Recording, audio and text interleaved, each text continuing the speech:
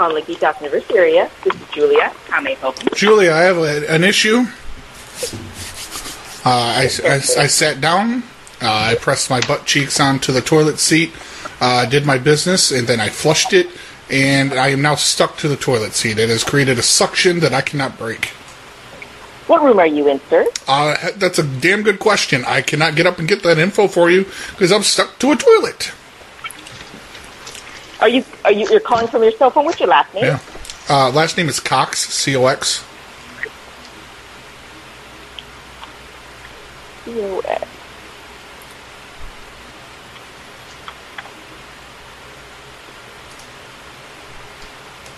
The room is under your name, sir?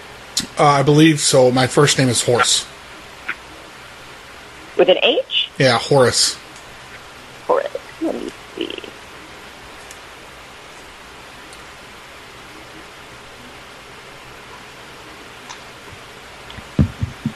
I have a Howard Day and a Heather, and I have only a few C's. So I don't have that last name.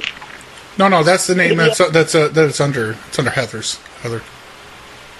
Oh, it's under Heather? Yeah. Okay. Heather is my wife.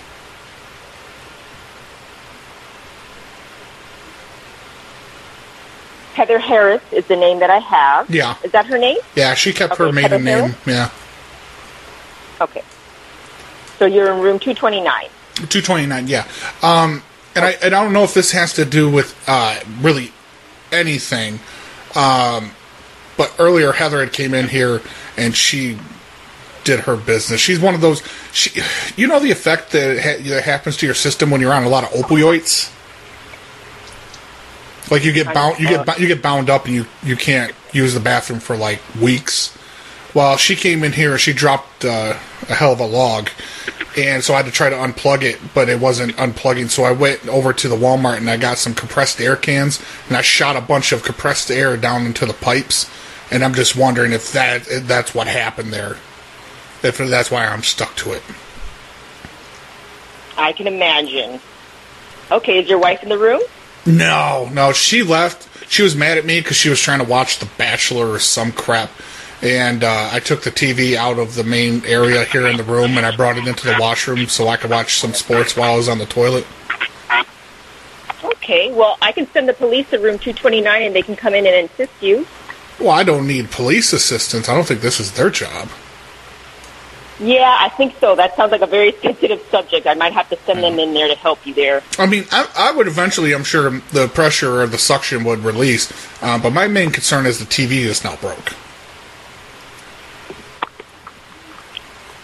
Right. You're stuck on the toilet, right? And you need assistance getting off the toilet? Well, I think that'll eventually, fix itself. But the toilet has me sucked down, but the TV itself is not working. Yeah, because I moved it from where it was and into the bathroom. Okay. And so when I got water on it, it doesn't work anymore. Okay, sir. So I tried taking it apart and tried to fix it. What is your address? What is my address? Yes, what is the address on this room? I don't know your address.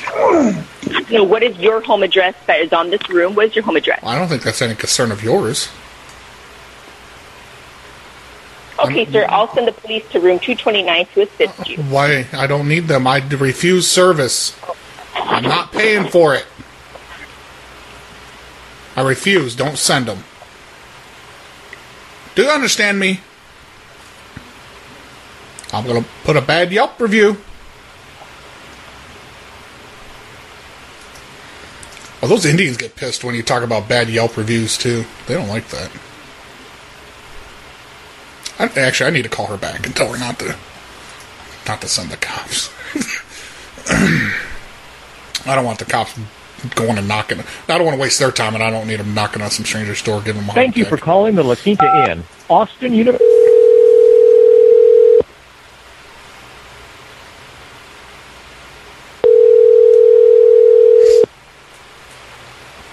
This is Julia. I unscrewed the toilet seat. I am now free. Okay. Is it normal policy to send police to help when you're stuck to a toilet?